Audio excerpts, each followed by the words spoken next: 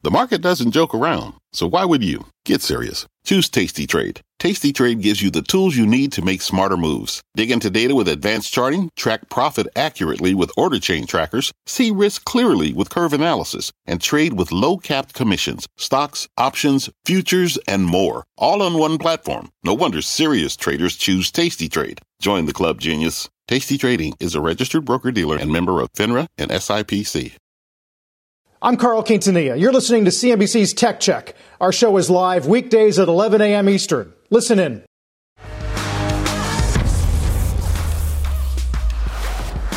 Good Monday morning and welcome to Tech Check. I'm Deirdre Boza with John Fort. Carl is off today. Global markets on the move as investors weigh the impact of increased sanctions, heightened volatility, and the exclusion of Russia's biggest banks from SWIFT. From financials to crypto, we are breaking down the impact. Plus, Russia and Ukraine's information war amid an influx of misinformation. A look at how companies across the social space are dismantling Vladimir Putin's media machine. And finally, a check on the chips. Do not miss Qualcomm CEO Cristiano Amon later this hour, talking global growth, supply chains, and a whole lot more, John.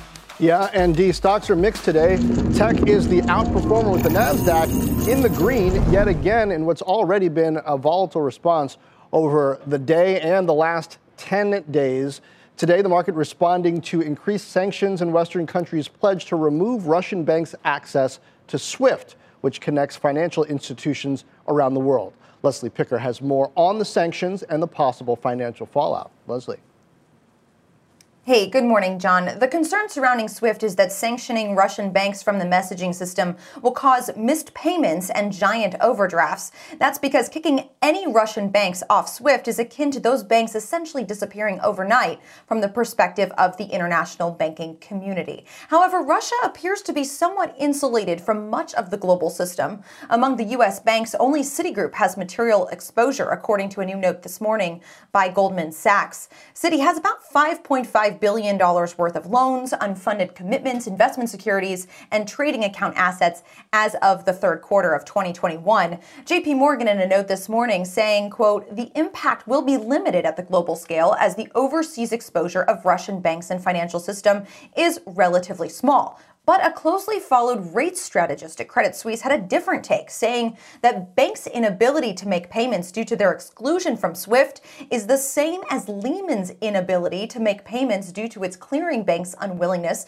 to send payments on its behalf. The issue involves counterparty risk. Any global firm that had a derivative or swap outstanding with a sanctioned firm could be met with a counterparty that's unable to pay. But this market is opaque, so it's unclear at this point in time where the risk lies and how systemic it is. Another thing to keep an eye on, guys, and this is right up your alley, Russian ADRs in the tech space in particular. That includes Yandex, the Google of Russia, and Ozon, the Amazon of Russia. Both are listed on U.S. exchanges, halted today. They have big American investors, though, according to fourth quarter filings. Invesco, CapRe, Fidelity, Tiger Global, BlackRock, and T. Rowe Price were large investors as of December 31st. It's unclear how much of these ADRs they still hold at this point in time, but one would expect that, as you can see there, now down 21% for Yandex and 19% for Ozon. So facing steep losses, at least on paper, if they're still holders, Deirdre.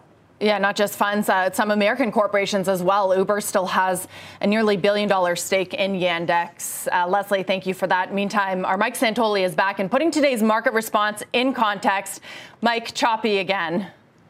It sure has been, Dina, and absolutely the Ukraine situation since the invasion has been the main focal point and probably responsible for the 2 to 3% swings back and forth. Last week's range in the S&P 500 was so wide, if you include overnight and intraday action, down to about 4,100, closing in the high 4,300s. That's a pretty wide span. So any action between there is really a little bit of noise, including all of the action today. What's interesting is the Russia-Ukraine situation really did create an excuse or a plausible reason for a retest of that January 24th low. The intraday low, January 24th, was more like there. And what you look at for some kind of a retest or the defining of a bottom of a trading range is a lower price or near the same price in the index, but less intense selling, less downside momentum, fewer stocks making new lows. All those things pretty much lined up. So at least a low in place, if not ultimately the low.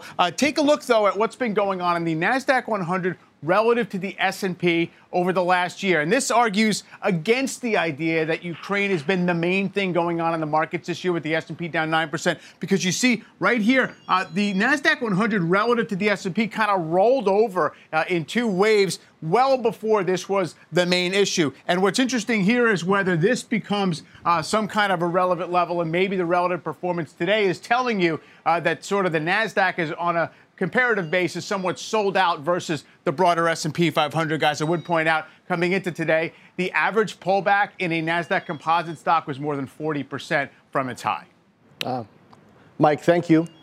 And for more now on the market fallout, let's bring in Wedgwood Partners CIO David Rolfe. David, good to see you this morning. Now, this crisis, this conflict, this war in Ukraine, clearly just massively important from a geopolitical perspective and the human cost. In the market, though, how much are you paying attention to that in particular? Well, certainly our eyes are on it like everybody else's. I mean, we don't have an edge of trying to think this through, but we just hope that the news doesn't get worse.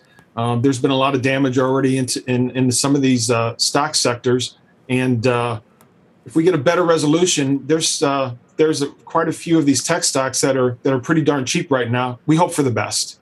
What I keep trying to figure out, David, is what is the impact in Europe to the real economy, to actual demand, to consumer and business behavior. Perhaps we will hear some more about that in the next round of earnings, April, May. But do you expect it to be non-material? Is it already priced in?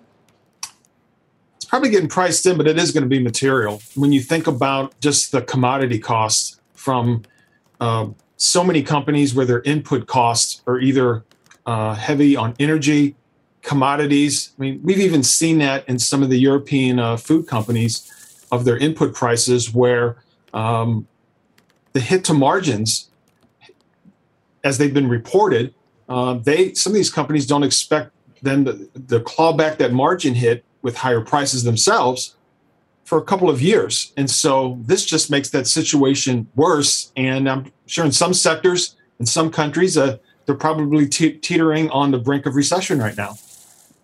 Hey, David, good morning. It's Deirdre. How are the latest rounds of sanctions impacting how you're thinking about investing? I mean, we're early on, but there's so many unintended consequences, and it does feel like the tech sector growth stocks are reacting to potentially, a less aggressive Fed. But are they taking into account the impact of those latest sanctions?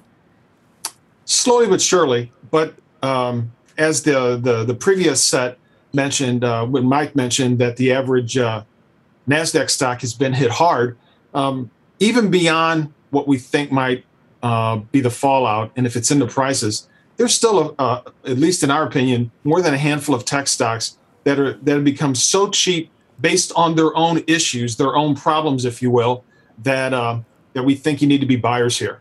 I wonder if you're talking about Meta, also known as Facebook, at least as of the end of 2021. I believe it was your second largest holding. And boy, has it been pummeled. It's now a little bit below, I think, the 2020 highs pre-pandemic.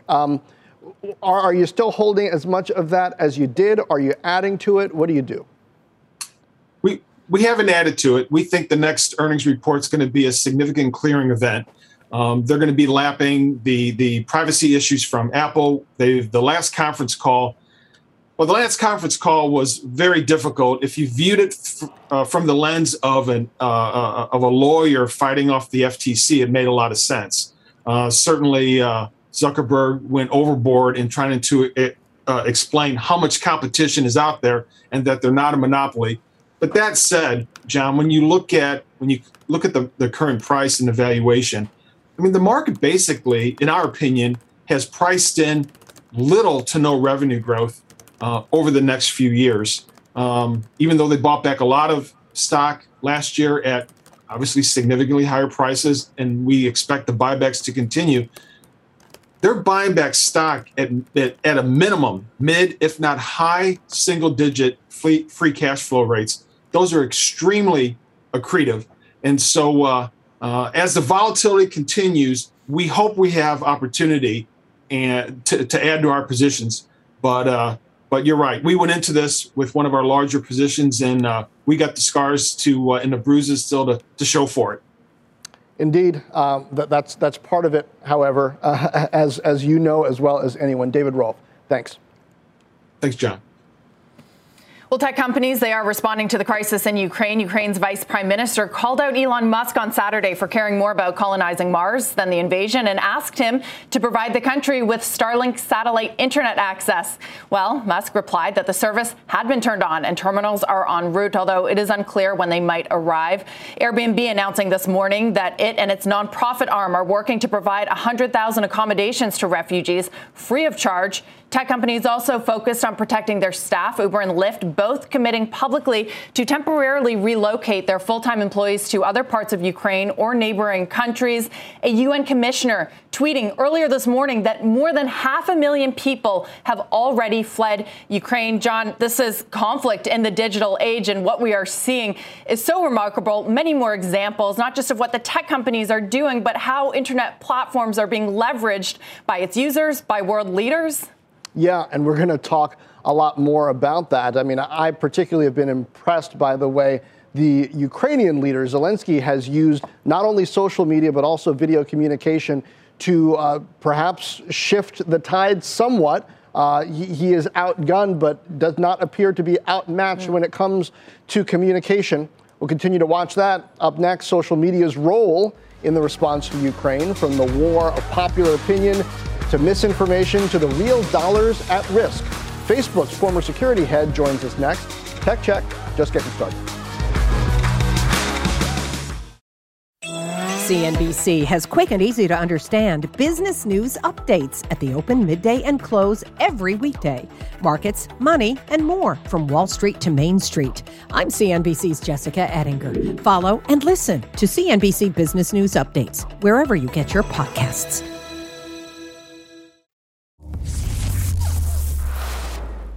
The internet continues to be a battleground in the Ukraine invasion, and Google over the weekend taking a number of steps to limit Russian channels. While stopping short of an outright ban on the platform, it did stop Russian state-backed media, including Russia Today, from monetizing ads on their websites, apps, and on YouTube. YouTube also limiting recommendations to those channels, citing, quote, the extraordinary circumstances in Ukraine.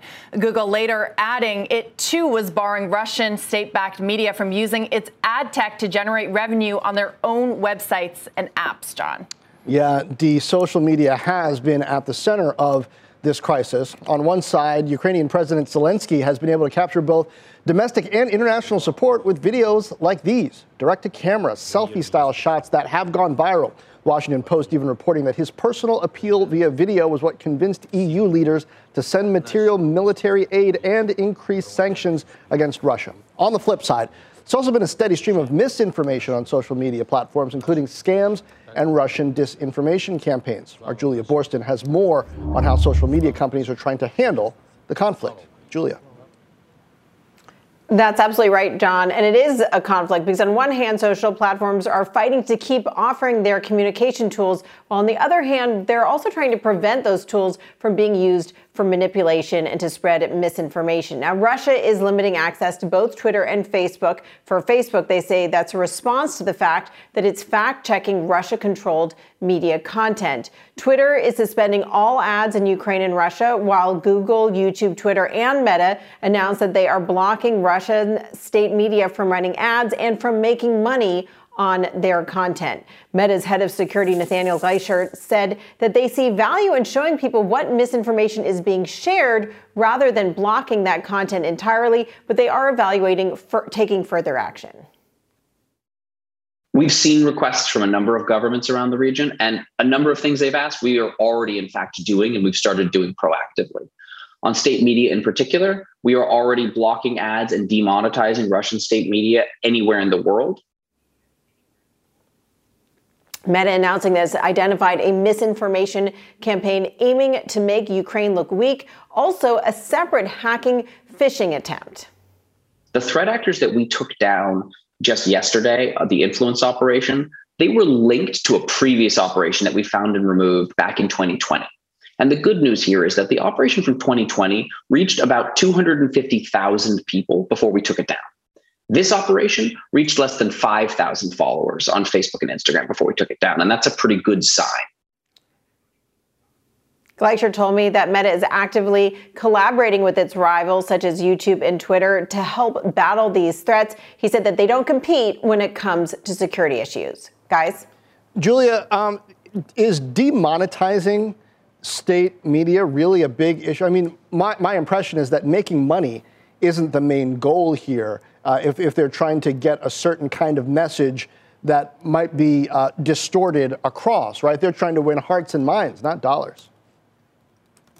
Well, look, if you're a popular YouTuber and all of a sudden you can't make money in Russia, let's say you're a popular Russian YouTuber and you can't make money in Russia, that might help become sort of part of this public pressure to say, hey, we don't like what this is doing to our business. So I think there are different pieces at play here. Obviously, the big question is whether falsehoods are being spread. But once you demonetize all of that content, you have to wonder sort of how that is going to influence the people who are making money or had been making money to start speaking out and taking action themselves.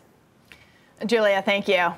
Our next guest argues that social media should be taking a stronger stance and that Russian state media, or what he calls the, quote, RT cinematic universe, should be banned from all services. Joining us now, former chief security officer at Facebook, now director of the Stanford Internet Observatory, Alex Stamos. Alex, great to have you with us this morning. John just brought up such a great point there, is that, you know, hurting the ability of these platforms to monetize isn't really the point. The point for them is not to monetize. What stand do you think they should be taking? Why haven't they done it yet?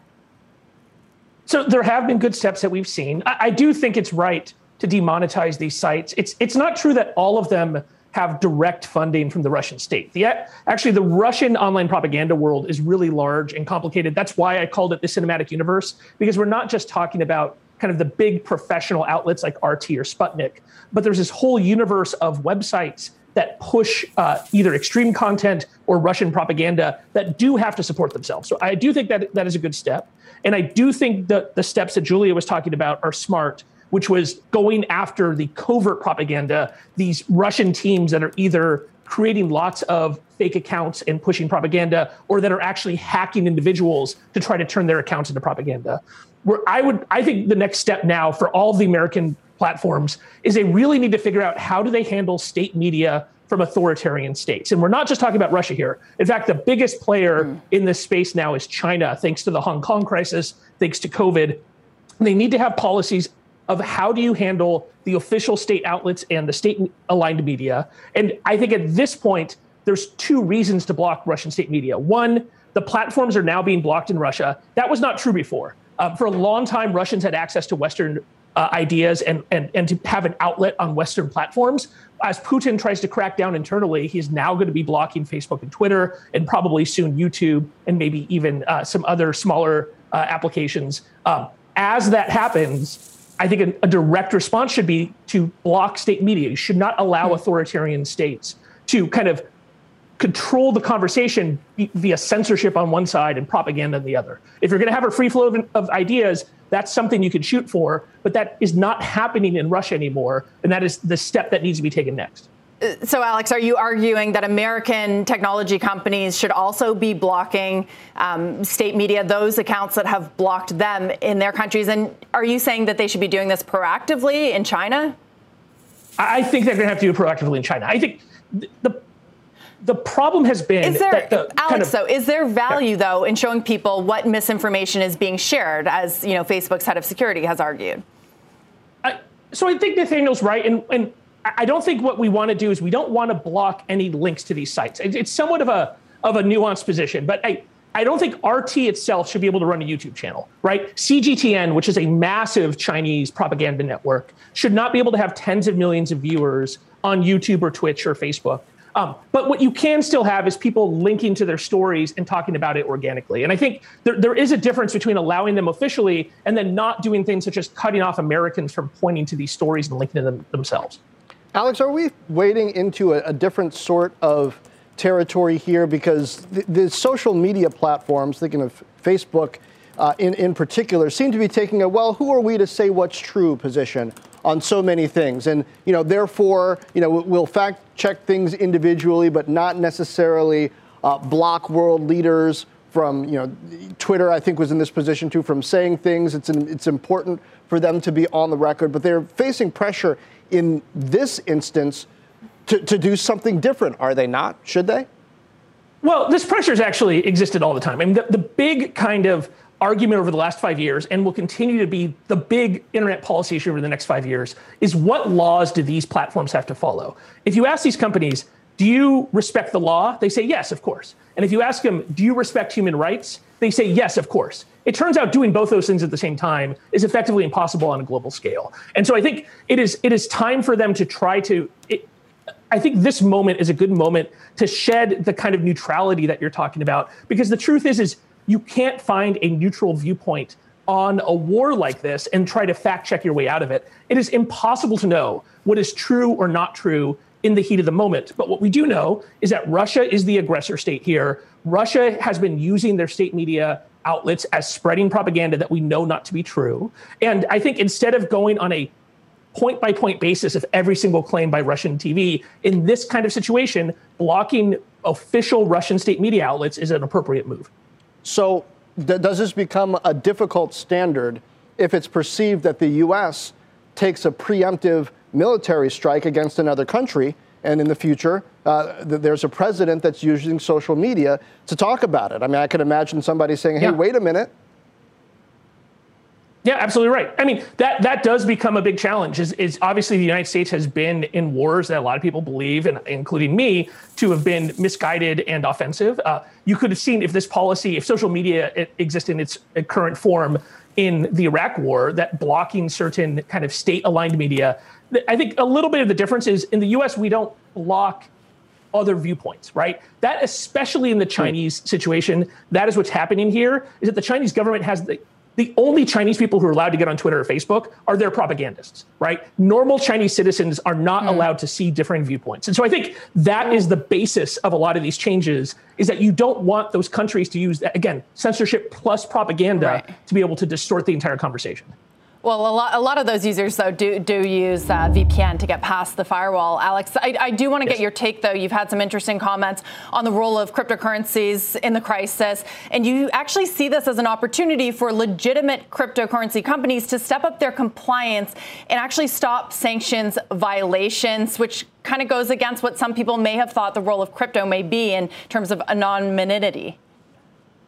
Yeah, that's right. And I think this is a huge challenge for the cryptocurrency world, and it is a possible opportunity for those companies that want to legitimize cryptocurrency. We've never seen a situation like this where you've had so many very rich and very technically savvy people trying to defeat sanctions, right? Like, we've never cut a country like Russia off from the global economic system. Russians are very good at tech. They have a lot of people who have done a lot of work in cryptocurrency. And then on the black market side, Russian ransomware gangs are some of the absolute best in using cryptocurrency to both hold up and to get ransoms paid, and then to launder that money. And so I think this is going to be a huge challenge for crypto companies, is they have to have a plan right now of the tens of thousands of individual participants in the Russian economy who have the money and the technical means are going to be trying to use cryptocurrencies to get around these sanctions. How are they going to act? And there is an opportunity here to demonstrate that there are certain companies that believe that know your customer laws are appropriate, that anti-money laundering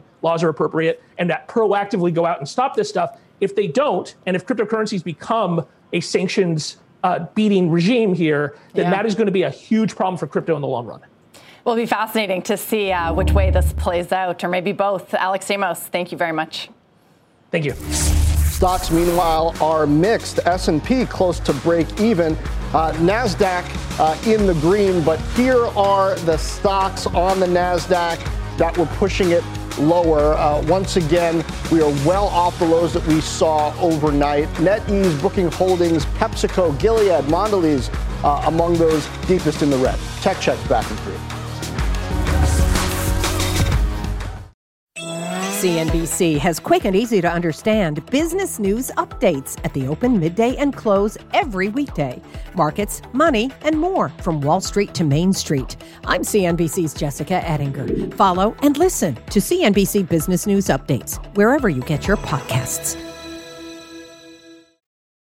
Welcome back to Tech Check. I'm John Fort with Deirdre Bosa.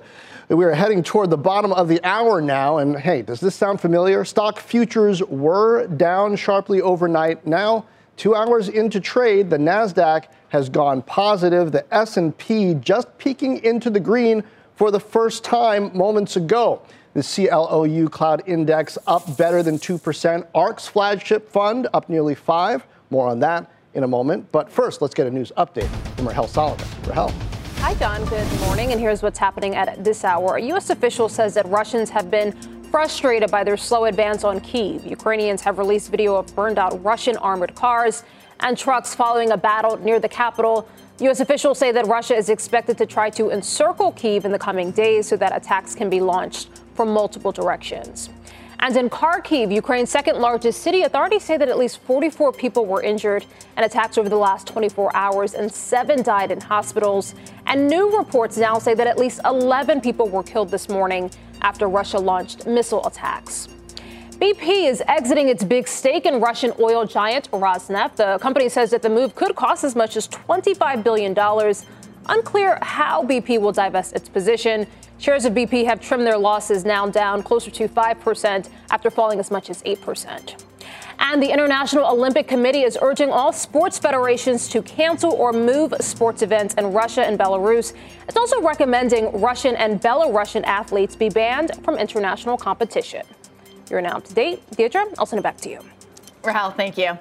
Now, you heard GGV partner Jeff Richards with us last week call the bottom for software stocks. Turning point this week for some of those names with Zoom and Salesforce reporting earnings. With us now on how to play the sector amid geopolitical tensions abroad is Citi's Tyler Radke. Tyler, great to have you with us today. What do you think? Have we hit a bottom for some of these software high momentum names? What are you doing at the moment? Yeah, good morning. Thanks for having me.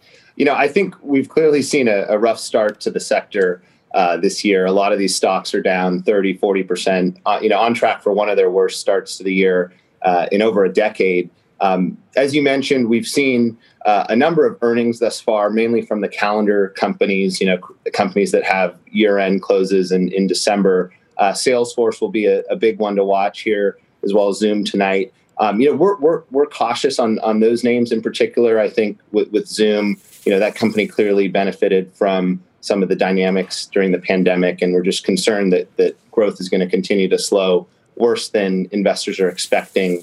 On Salesforce, for us, that one is really just a function of the market environment, and specifically our concern that as these software multiples go lower, that actually raises the risk of them doing larger M&A, which has been an issue for the stock in the past. Tyler, with Zoom and DocuSign, these two were really, some of the pandemic darlings, the poster children of high growth momentum names. What are you expecting from Zoom? And if it disappoints, will that have an effect on the wider sector? Yeah, so I think Zoom is kind of a key play on, obviously, the work from home, hybrid work dynamics that we saw during the pandemic, communication software. So there's a number of names that are kind of attached to that broader ecosystem. DocuSign, as you mentioned, is another one that benefited from kind of the shift to digital during the pandemic. So I think the natural read-through for investors is that, the results for Zoom should have implications on the broader group. Although I would say that, DocuSign and Zoom, there's a lot of distinctions between those two business models. But I think the way that investors look at it from a basket perspective, from a, work from home reopening play, I think those two stocks should have some correlation. Right. And the high growth complex as a whole seems to be responding more to the prospect of a less aggressive Fed in the year ahead. Are they taking into account sort of the geopolitical, perhaps unintended consequences of the sanctions that we've had rolled out over the last few days? Yeah, it's a tough one. I mean, I think for software stocks in general, the exposure to the geopolitical at-risk areas are largely pretty small from an overall revenue perspective. Predominantly these are business models that have most of their revenue generated from the U.S., North America, Western Europe. Right. I think the concern is that if this conflict spills over into broader regions, does that start to put some pressure on IT budgets? So I think that is just something that investors are trying to handicap that risk as we go forward. But from a pure exposure perspective, there's not a whole lot directly related to that. But obviously, it's hard to really be confident in how this situation progresses. Certainly. Tyler Radke, thank you for being with us. We'll talk to you again soon. Thank you. Tesla, meanwhile, a bright spot in a tough trade this morning, but Bernstein remains mixed. Tony Sacconaghi upping his price target, but still seeing shares falling up to 40% from their current levels. Read why on cnbc.com/pro. We're back in a moment.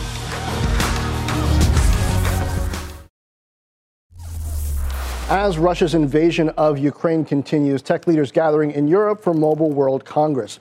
Joining us now in a First on CNBC interview from Barcelona, Qualcomm CEO Cristiano Amon. Cristiano, welcome. You guys have some announcements across automotive, PC, modems, and more. But I want to start with the war in Ukraine. GSMA, which holds the conference, just canceled the Russia pavilion there. I understand you, historically at least, have had some employees in Ukraine, and a couple years ago were working with the Russian government to build out 5G in the area.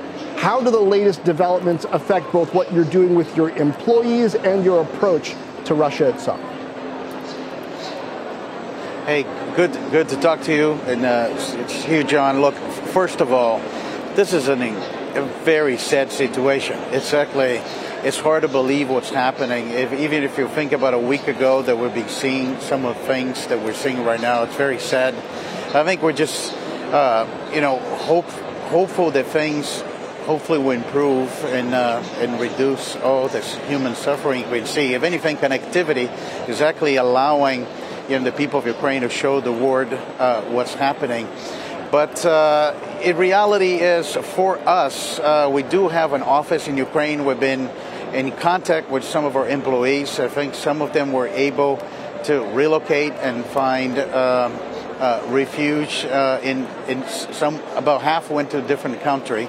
We also have some employees in Russia, but we don't have a big business. We have no direct business with Russia. Mostly it's indirect to our customers, and as you would expect, I think, like us and everybody else in the industry, complying with the sanctions. And I think very sad that we're seeing what we're seeing right now in the 21st century. It's hard to believe. It is indeed. You have, of course, been working on announcements there, including next generation ARM PCs. I think this is the first time you and I have talked since ARM itself was officially no longer going to be a part of NVIDIA, as NVIDIA had hoped. Tell me about the direction, the emphasis on ARM PCs, and how that might be influenced by the prospect of an independent public ARM, which is what they plan to do in just a few months. Now, absolutely happy to do. We had some big announcement. I think one of the key announcements we had, and we have many, one of the key announcements we announced on stage during the press conference with Lenovo, the very first Lenovo ThinkPad enterprise PC designed for, I think, the future of work and productivity, which is Windows on Snapdragon. Incredible, 5G connected, including 5G millimeter wave, 28 hours of battery life for an enterprise device. So this transition is really happening. We had 225 now enterprises, evaluating Windows on Snapdragon 10 carriers, and it's despite I think this sad situation we're seeing here in Europe, it's good to see Mobile World Congress back with an in-person attendance, and the expansion of Qualcomm continues. We have more positive momentum in all growth areas of an ecosystem, not only PCs, but we make automotive announcements related to the metaverse, announcements related to the future networks, and a lot of 5G. Yeah, let's talk about automotive, because you and I have been talking a lot about that before Investor Day and since. Car to cloud, Snapdragon connectivity as a service, and the telematics applications framework.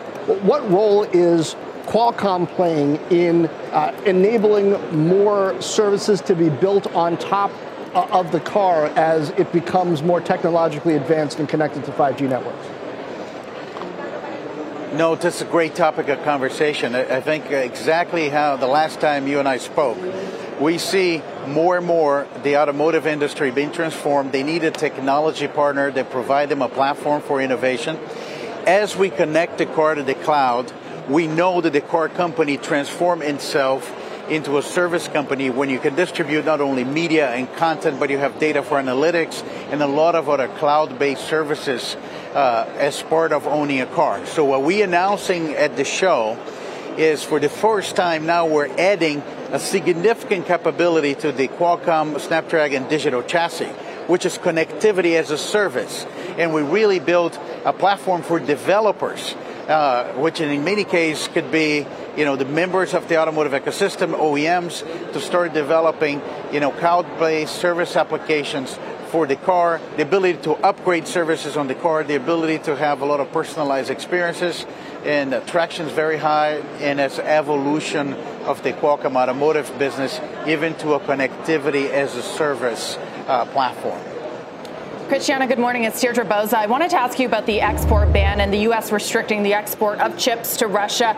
I wonder what your opinion is on the state of Chinese chip making. Can Russia turn to Chinese chips for more of the high-tech capabilities they typically rely on American companies for? How much progress have Chinese companies made under Beijing's leadership's plans to boost the sector? Look, we know the semiconductors are important. I think we learned to the supply chain crisis of semiconductor that has a very essential role in how we think about the future of economy and our digital economy. U.S. companies and companies like Qualcomm have a significant leadership position from the cumulative, R&D that have been invested in semiconductor over the many years. We see right now more and more demand for our products in China today, not only phones, but also going to PC and other areas. And I think we still have a significant lead over any ambition of building a semiconductor industry in China, and we continue to partner with China for their semiconductor needs.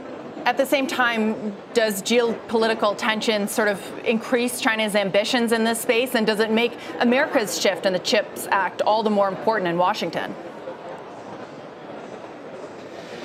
Look, I think at the end of the day, I think with the sanctions, I think a lot of our customers that will be selling products to Russia won't be able to sell products to Russia. But I think it actually underscores the importance of countries, and I'd say that's not only unique to China, unique to every other country. They're looking into opportunities to upgrade their economy with technology. The importance of have partnerships with the United States semiconductor companies, and I think we've been one benefiting from that. Cristiano, give us a flavor, if you can, of the conversations on the ground there. Mobile World Congress, always a great time to talk to leaders from various parts of the world, various countries. What's the sentiment based on what's happening there in Europe? How are the priorities perhaps for business and policy shifting? Great question. One thing that has been front and center, and I was also before here, I was at a Munich Security Conference, and I think that conversations continue at Mobile Congress. The issue of semiconductor supply chain is still front and center. I think there's a lot of positive sentiment about the United States CHIPS Act and now the European EU CHIPS Act. Also now the coordination between the two regions about how to make the most of use of this. I think the two regions had set up an ambition to, over time, to produce at least 50% of its own semiconductor needs. I think the importance of semiconductors for the future, not only the mobile industry, but every other industry, and the ability to have a geographically diversified semiconductor manufacturing front and center. Other topics is the evolution of 5G to virtually every industry, especially the industrial use cases, smart cities, and broader digital transformation, and the evolution of artificial intelligence as we move to a cloud economy. All right. And of course, the metaverse.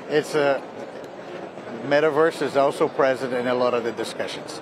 Of course, and I know you've got announcements there, well, that we didn't get to dive into this time, but but there will be time. Cristiano, CEO of Qualcomm, thank you. And if you're looking for some green today, check out the top stocks on the NASDAQ this morning. You see Lucid at the top, Zscaler, Tesla, CrowdStrike, Zoom Video, which reports after the bell tonight. Tech Check is back in 2 minutes. Don't go away.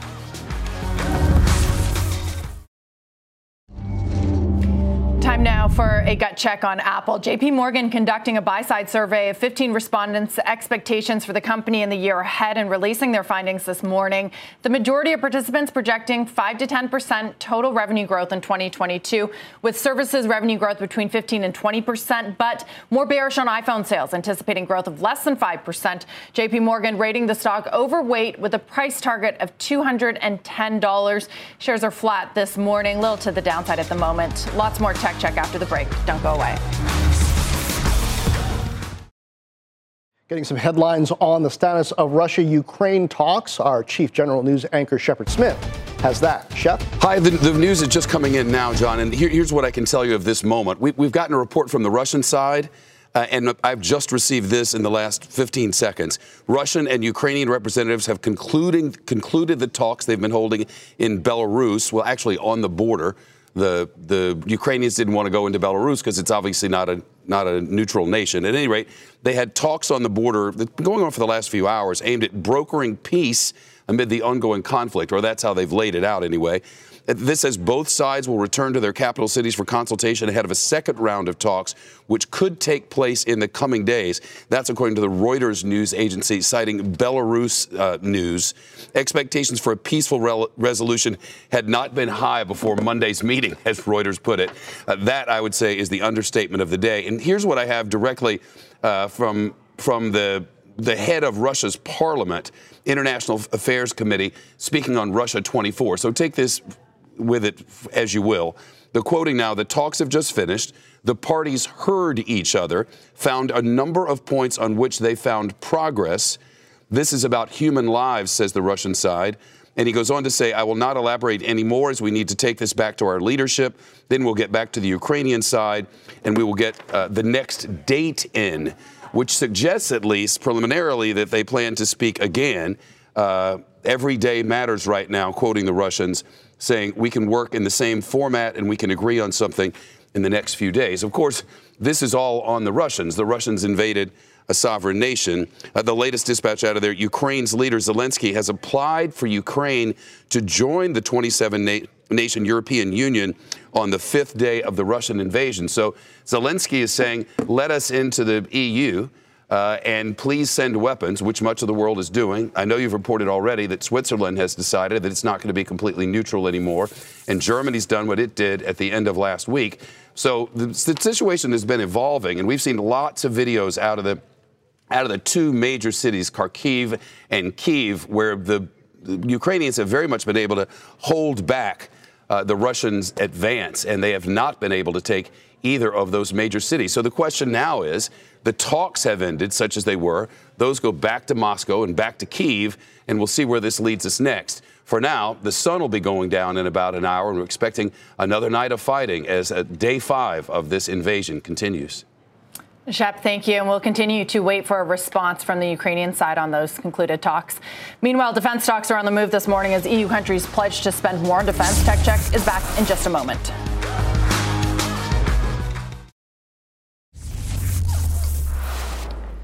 As the U.S., EU, and U.K. cut off some of Russia's biggest banks from SWIFT, essentially disconnecting it from global markets, could crypto help ameliorate the economic impact? Kate Rooney joins us with that story. Not quite as simple as that. Yeah, exactly, Dee. It's not as easy as it might sound for the Russian government. Liquidity is one big problem. It's hard to find places to buy large amounts of Bitcoin or any cryptocurrency. These markets are what they call thinly traded compared to the rest of global foreign exchange. So the Bitcoin-ruble pair, for example, maxes out at $200,000 per trade, even on the world's largest exchanges. The Bitcoin USD pair is about $3.5 million. In the context of the billions of dollars in foreign exchange Russia would otherwise be doing, I'm told Bitcoin really cannot compensate for Russia being locked out of SWIFT. Exchanges would be the main place to get liquidity, but sanctions likely take away that option. There are black market options as well, and some lesser-known cryptocurrencies, but those tend to be even less liquid.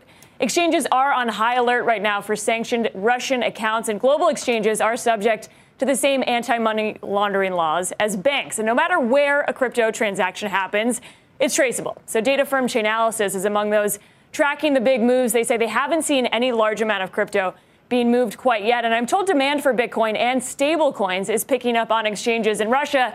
That could increase with currency devaluation, but the country has historically cracked down on the industry, so it's unlikely that crypto will be adopted as a new payment system within Russia. All right. Thanks, Kate. That'll do it for Tech Check. You've been listening to CNBC's Tech Check. You can always catch us live weekdays at 11 a.m. CNBC has quick and easy to understand business news updates at the open, midday, and close every weekday. Markets, money, and more from Wall Street to Main Street. I'm CNBC's Jessica Ettinger. Follow and listen to CNBC Business News Updates wherever you get your podcasts.